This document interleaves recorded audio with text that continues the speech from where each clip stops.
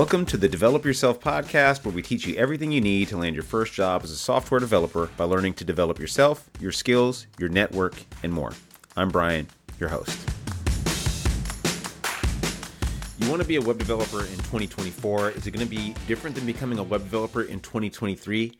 Yes, and I'm going to walk you through how I would become a web developer right now if I was starting from scratch, what I'd learn, in order, how I'd do it, when I'd know that it's enough to move on to the next section, and finally, when I have enough skill to actually go out in the job market and be a viable candidate.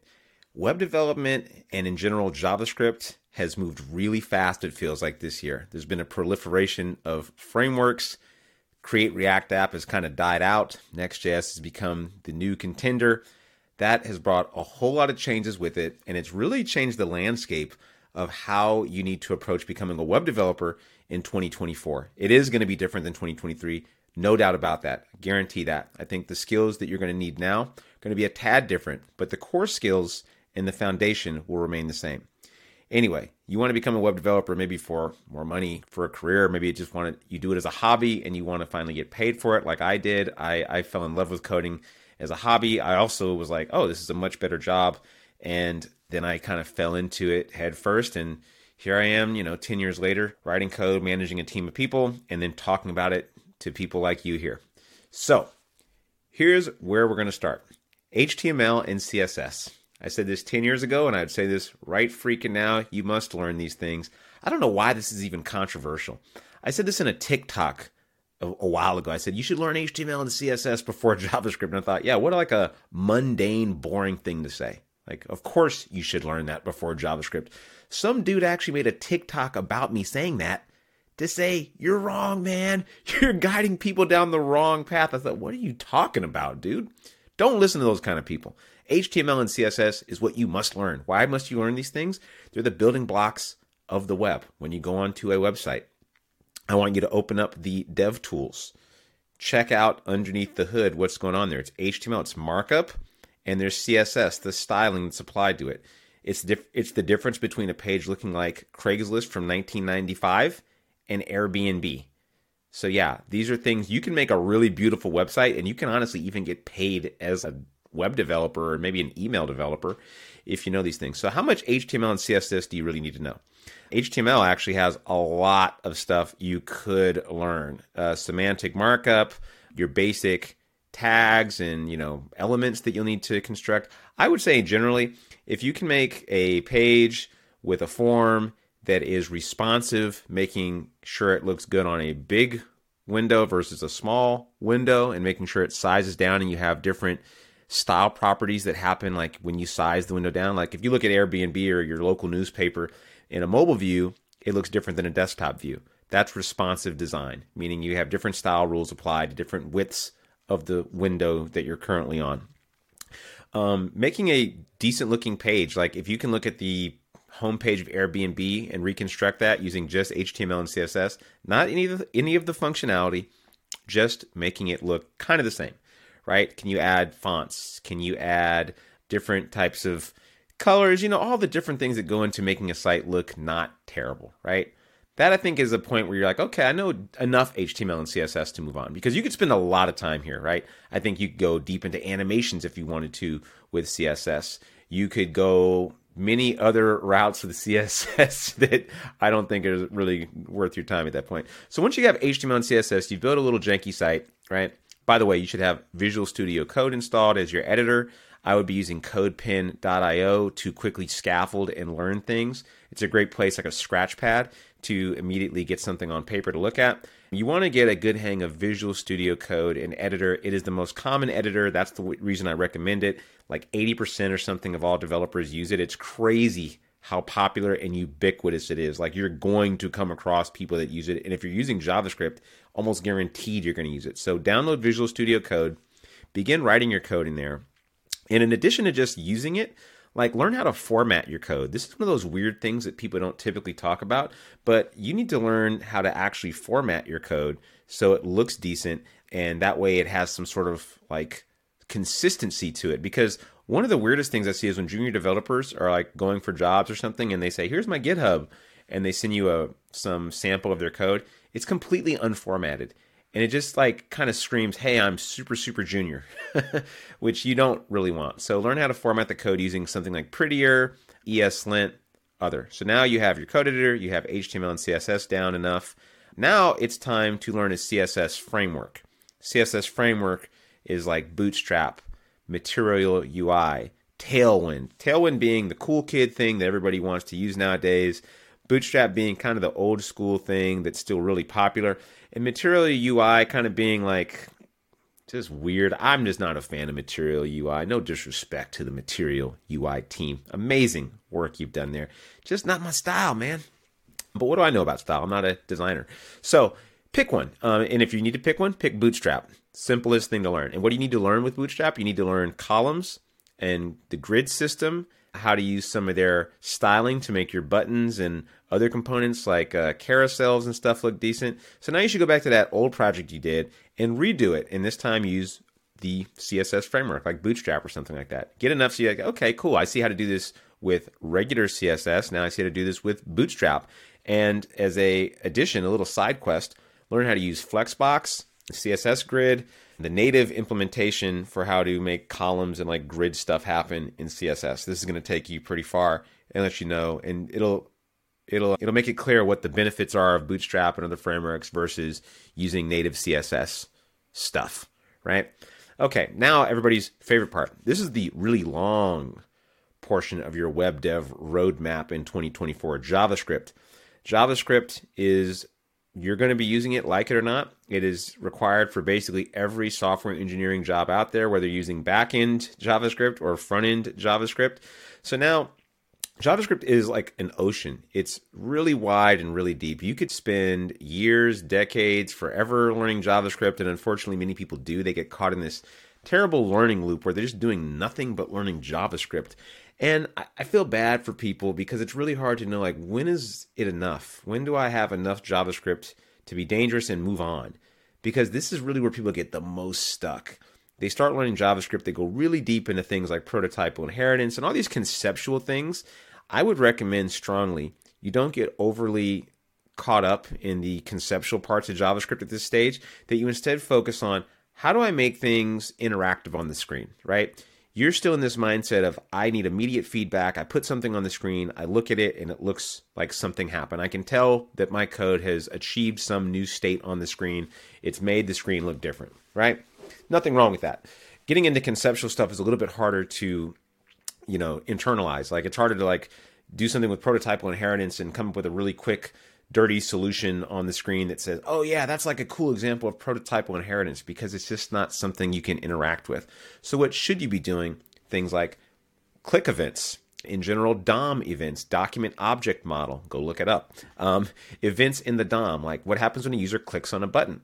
What I did to learn JavaScript, which I suggest everyone do, is to go on CodePen or REPL.it or Code Sandbox, whatever cloud service provider tool is out there that you want to use to quickly get something on paper that you can see, or Visual Studio Code, whatever, and you have a button. Make a button, click the button, and make that button do something. Doesn't even really matter what. You could click on the button and have the button change colors. This is when you need a little bit of creativity. And if you have zero creativity, well, get some. There's tons of challenges you can look up out there, but I like doing really weird, janky challenges like that. Like I'd have like a div, and I'd have like a paragraph, and I'd click the button, and then I'd have like the text go into the div, or I'd have them change colors or disappear. Just learning how to manipulate the DOM through JavaScript is really, really powerful, because that's ultimately what you're going to want to do with it. Whether you're submitting a form, you're capturing elements and their values, and you're sending them somewhere, that's generally how you want to use JavaScript. So of course, learn the variables and all the structures and stuff like that. Quick plug for Dev30. Parsity has a program called Dev30. So if you want to learn JavaScript with others in a community with some really amazing instructors for, next to nothing, and you can also apply this to your tuition, check it out. It's really good. Anyway, you can also learn it on Codecademy for sure. You just need to learn enough to do these things with DOM manipulation. So you have the basics of JavaScript, like declaring variables, conditional statements. You can make something happen in the DOM. Next, I would do this test. This is your litmus test. I want you to create a form. The form should have like a name field, an email field, a checkbox, and a submit button. And you should make it so that that form is only enabled, basically that submit button is only clickable when all those fields are filled out. And when they do click submit, the form should go back to its pristine state, meaning it should get like back to blank, right? It should have nothing in the form anymore. And you should take the data that's on that form and submit it to an API like Typicode. Now, I actually have a challenge like this, and you can reach out and I'll send it to you and you can check it out. And if you pass the challenge, consider that your acceptance into Parsity. I mean, you still got to pay, but you're at least accepted into the program. If you can do that, it tells me that, okay, this person knows enough JavaScript to be dangerous, and you'd be shocked how many people fail this challenge. I have this challenge in a document that I send out to people. And yeah, you'd be shocked how many people can't get it down. It's not easy. I'm not meaning to say that you should just know how to do this. If you're used to using frameworks, which we'll get to in a second, then this may be one of those things you just don't normally do in the course of your day, which is totally fine. But if you can do it, again, you're a shoo-in. You're the kind of person that's going to do really well in this program, and I want to talk to you, and I think you're a stud. Anyway, doing this form challenge is going to be your litmus test. You say, okay, I know enough. Now, we didn't cover things like ES6 and array manipulation, and there's just so much to learn. But if you can do this basic task, I think that's like a really good indication. Now, I mentioned the word API, and maybe some people are scratching their head.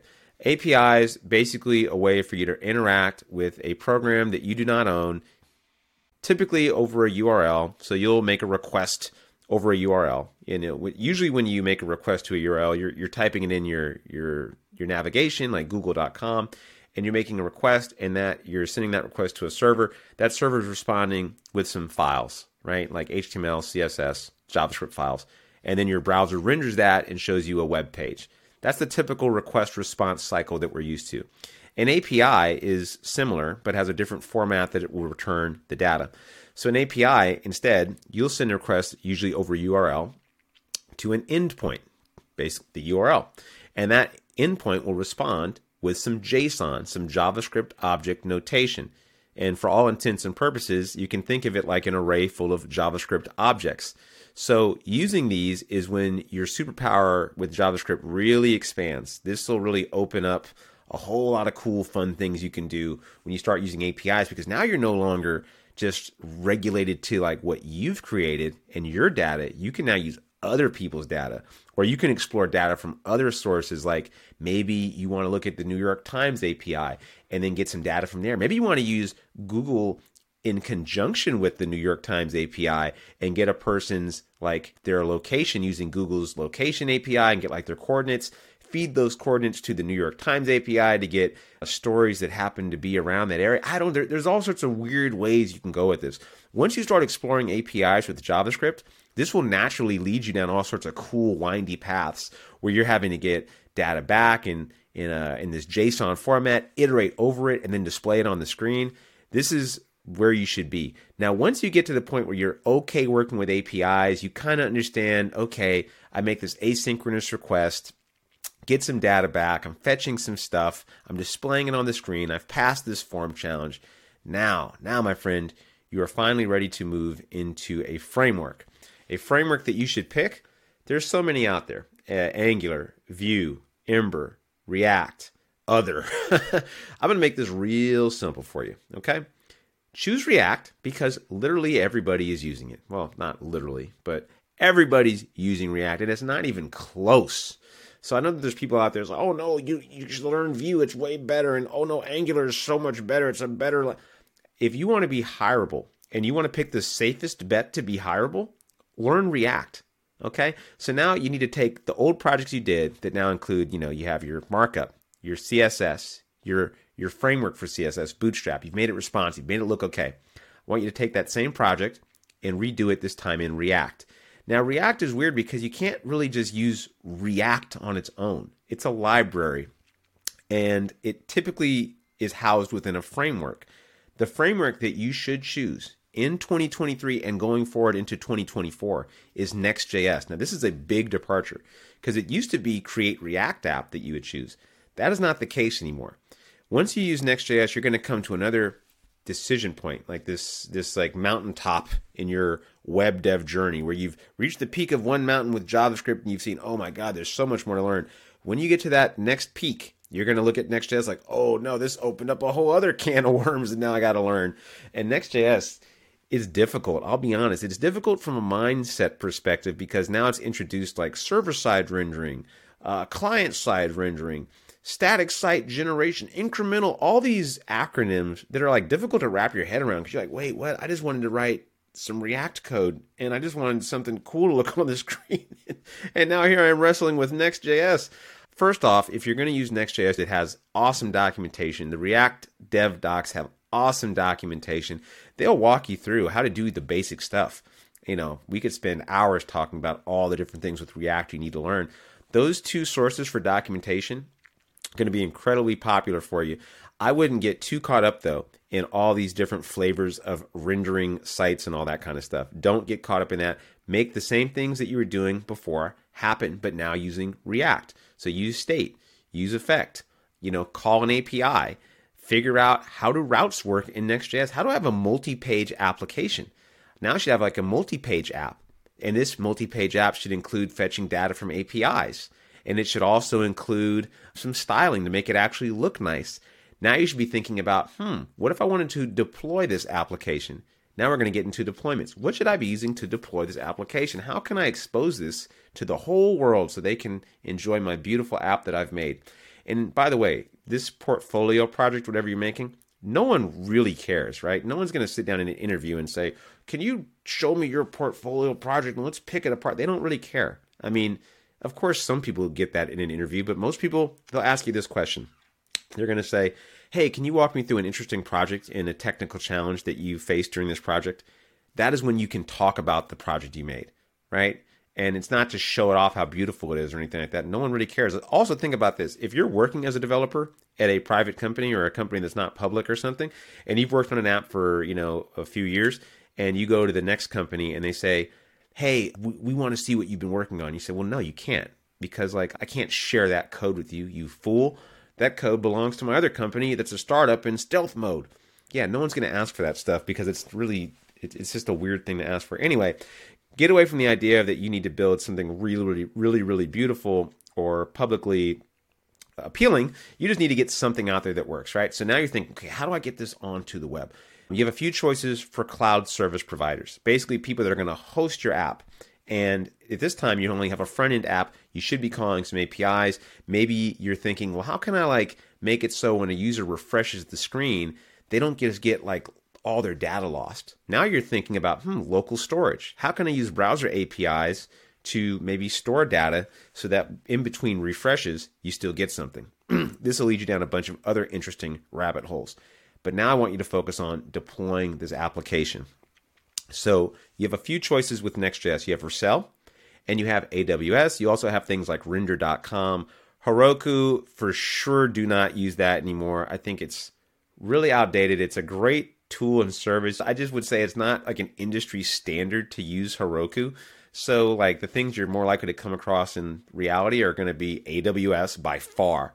Amazon Web Services by far is the tool that everybody uses to deploy and host their applications. Vercel is now eating up some market share though, and I think that's going to be an interesting thing to watch. So to be safe, if I had to balance out ease of use with potential popularity and use, I would go with Vercel. It's going to make your life really easy. It connects directly to your GitHub account and to a branch. So when you push to a Git branch, it will automatically deploy on Vercel, and you kind of get to just witness the magic. You don't really have to do anything. Now, AWS has a similar tool called Amplify, which essentially abstracts the whole build process of building up your app and getting it out there. And then you can have something online, and this will present a whole other host of problems that you'll have. You'll realize that some things work locally that don't quite work out there in the real world, out there on a live URL. So a few things we glossed over between HTML and CSS and deploying your own app now in Vercel is version control. So you'll need to learn Git and GitHub, and learning these things can be fairly difficult. Version control, especially when you're working on a team of one and you don't really see the benefit of doing it. But you're going to need to learn Git and GitHub because every single company uses GitHub, Bitbucket, GitLab, really the same thing. They're all forms of version control using Git syntax. And so it's learning how to use your command line to actually say, hey, I want to put this local folder on my machine. I want to store it on the cloud in GitHub or Bitbucket or some cloud provider. And I want to store versions of this. And so every time you make some significant amount of changes, you should be adding that set of changes to GitHub. It's a good frame of mind to get into, to learn to say, okay, I've made some changes. I want to capture these changes and make a version of them. I'm going to send this to GitHub and I'm going to commit my changes. And this way you can go back and look at, oh, you know what, I messed up. Let me go back to a previous version of this. If you want to get fancy with GitHub, I would suggest looking into branching strategies early on. So when you start deploying stuff, you should think, well, wait a second, do I want to really deploy every single time that I push to master? Is that really what I want? What if I don't necessarily want to just push what I did? What if like my customers, or, imagine if you did have customers, would you want to make that every single commit makes a new live version, or would you want to have some sort of quality control in between that?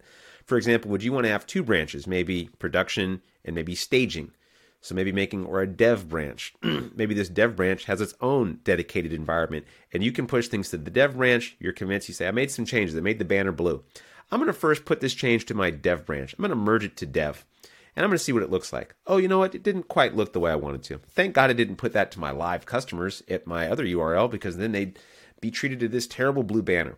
And then you say, cool. But then maybe you change it to green and you say, cool, I like how it looks on dev. Now that I've confirmed that it looks good on this other site, this dev environment, which is at another URL that is also live that people might not normally go to, now I'm going to put it to my real one, my production version of my site.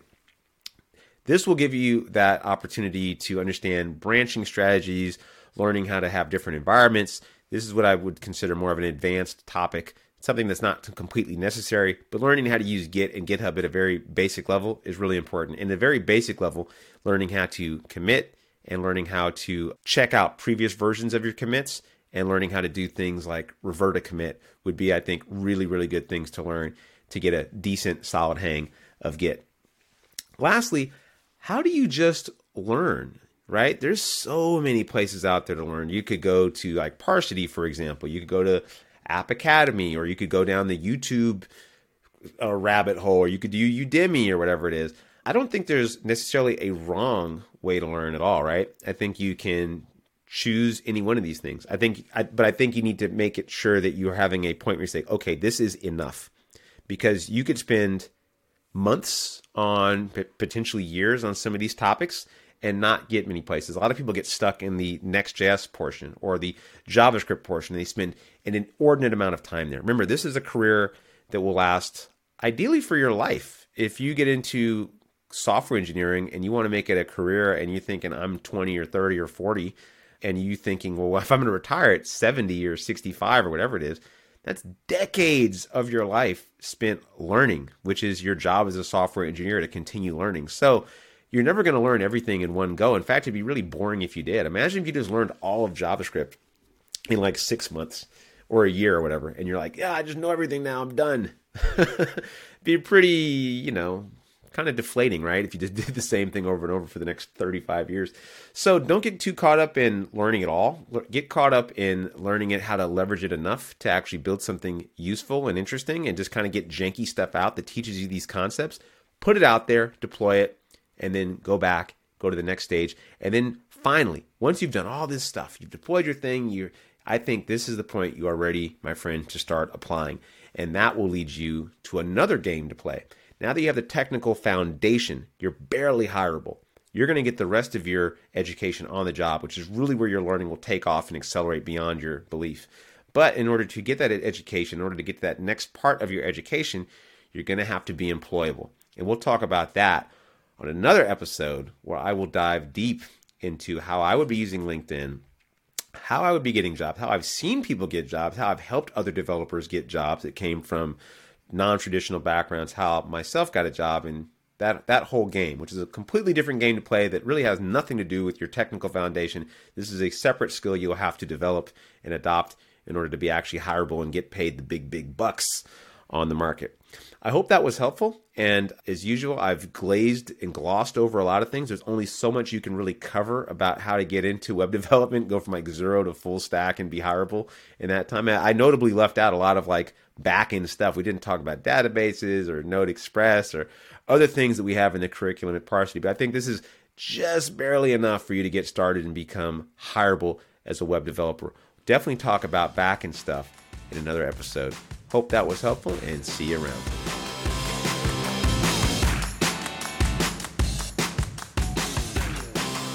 That'll do it for today's episode of the Develop Yourself podcast. To learn more about becoming a software engineer with us, then check out Parsity.io. If you're not quite ready for that, then jump into our Dev30.xyz program, which is 30 days of working on your mindset, habits, and JavaScript skills. Totally worth it. See you next week.